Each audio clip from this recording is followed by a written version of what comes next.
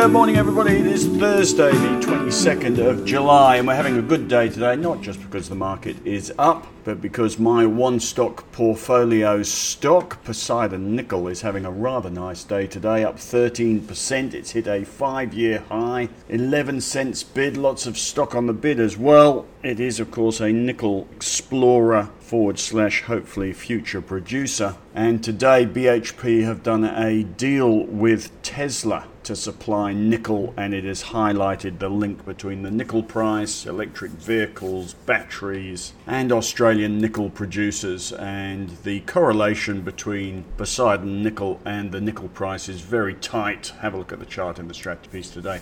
Anyway, doing rather nicely today. Not enough to knock Henry off the top of the one stock portfolio league table. He is still there with Archer Materials, AXE, which is not just on a 5-year high, an all-time high. Hopefully some of you hold those two stocks. Right, as you will have seen, the Dow Jones up 286 points overnight. As I say, up over 1,000 points from the low on Monday. You just can't hold a good market down. SPI futures were up 64 this morning. Our market up 66 as I speak. It was up 69. Solid day for resources. BHP up 3% on that Tesla deal. Rio up 2%. Most of the banks up 0.5% to 1%. And I notice as well that despite the COVID cases in New South Wales, which have reduced some disc jockeys to tears, New South Wales obviously not used to lengthy hard lockdowns. We're a bit tougher in Victoria these days. But despite that, Flight Centre up 3.7%, Webjet up 3.1%, corporate travel up 3.7%, Qantas up 2.4%. What am I missing? Why are those stocks holding up so well? I'll also point out that some of the pandemic beneficiaries from last year are doing rather well again. That includes defensive stocks. In the league table, top of the pops this week or in the last 5 days, we've got stocks like Sonic Healthcare, ResMed, Wesfarmers, Fisher & Paykel Health, CSL, and we've got some pandemic beneficiaries like JB Hi-Fi, which had its sales numbers this week, which were very solid. Breville, ARB, which had a sell-off last week, bouncing this week. Super Retail, Eagers Automotive, Harvey Norman, Woolworths. As you can see, we are seeing a bounce in pandemic beneficiaries at the moment. Goodness only knows why travel's doing so well. Why is the market still piling along in the US? I saw a list of reasons today from one commentator. Extreme liquidity, good results, strong momentum in both value and growth stocks, a litany of successful IPOs, merger and acquisition activity, relentless stimulus, ultra low interest rates, and a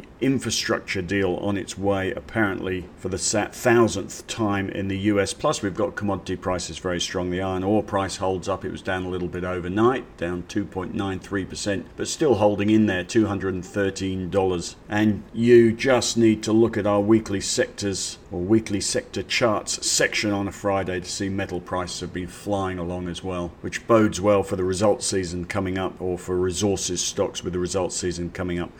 We're in the confession season, but most of the guidance put out by companies ahead of the results season has been positive so far, so looking forward to good results. Two technical observations. Chris has picked up on Nick Scali in the trading section. Their chart has broken out. Nick Scali is another one of these pandemic beneficiaries. They've got a return on equity of 85% this year, but regularly over 50%. Big margins. Buy cheap and sell as expensive Italian furniture. And another stock doing well, Adairs, was one of the original pandemic boomers. Return on equity of 47%. Again, buy cheap, sell to expensive, or sell expensive. Buy cheap, sell expensive. Sell to bored Australians with nothing better to do than shop online. Very good little trading buy signal on the Adairs chart today. Have a look in the strategy piece. Right, moving on to the strategy. Today I've put some interesting charts in, so interesting I might just put these up on Livewire later.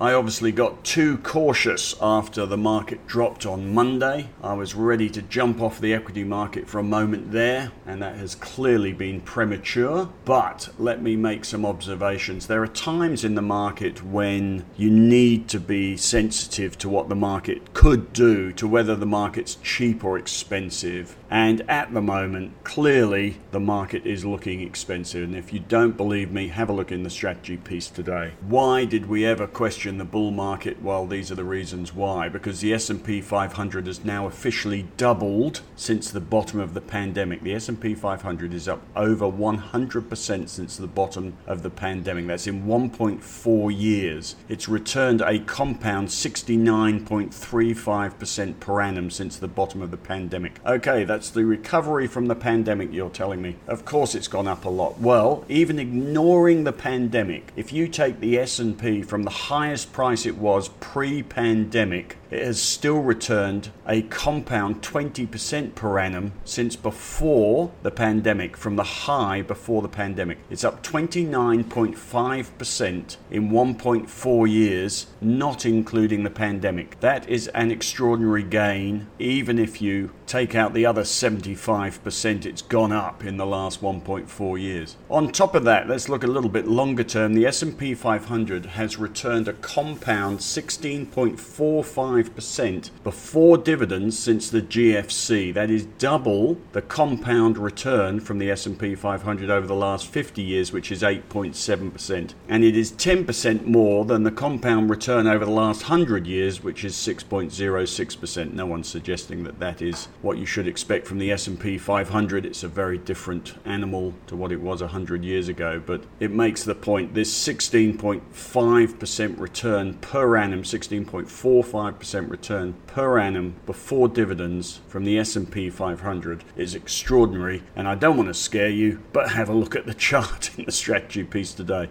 That, of course, is a price chart. You are supposed to look at log charts, so I put the log chart in of the S&P 500 over the last almost 100 years. And the obvious message even from that is that the US markets are popping out of the long-term log range at the moment. So big deal. Well, put a number on it. The S&P 500 is on the highest PE, which is currently 30.4 times, the highest PE since the tech boom, and just recently was higher than the highest PE in the tech boom. And the All Ords, by the way, is on the highest PE since I was born 38 years ago. And just for good measure, I have thrown in the CAPE ratio, the Schiller PE on the S&P 500, the highest it's been since the tech boom as well. Look at that chart. I'm not sure that chart's ever any good. It's a bit of highbrow uselessness, but there you go. I've put it in as well. And for those of you who are aware of the relevance of the market cap of the S&P 500, currently 36.59 trillion, versus the US GDP, the suggestion is that those two are related. And at the moment, as you'll see in the chart in the strategy piece, the value of the S&P 500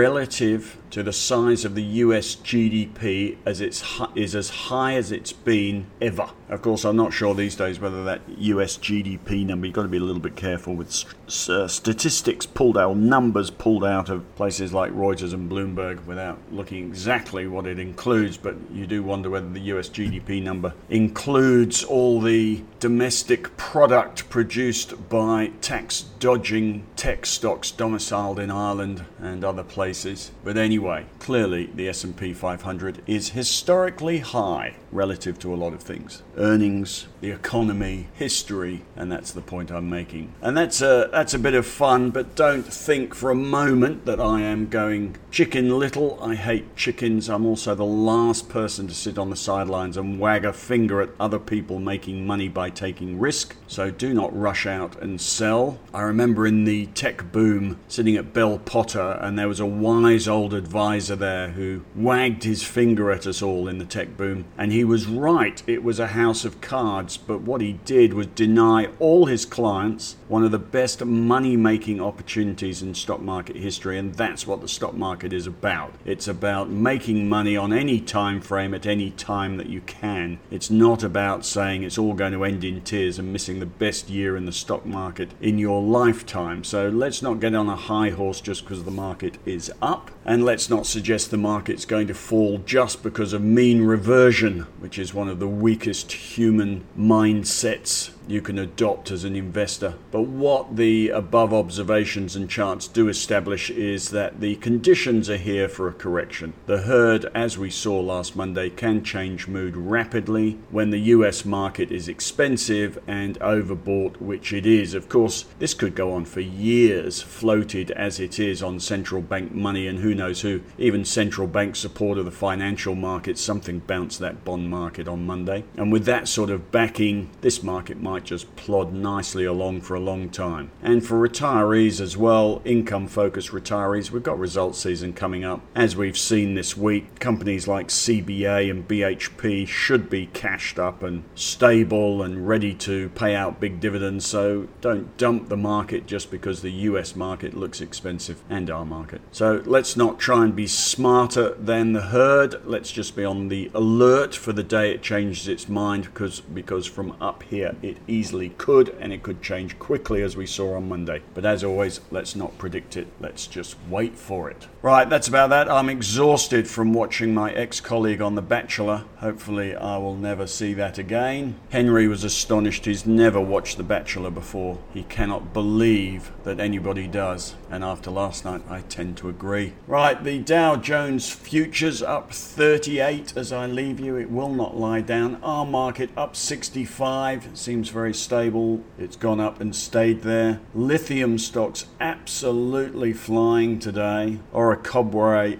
have I got that? I've pronounced that wrong. Orocobre and Galaxy Resources up 11.6% and 10.5%. Pilbara Minerals up 8.8%. Lithium flying. The whole battery theme is flying. The whole electric vehicles theme is flying. Poseidon Nickel is flying. You have a fabulous day, and I will speak to you soon.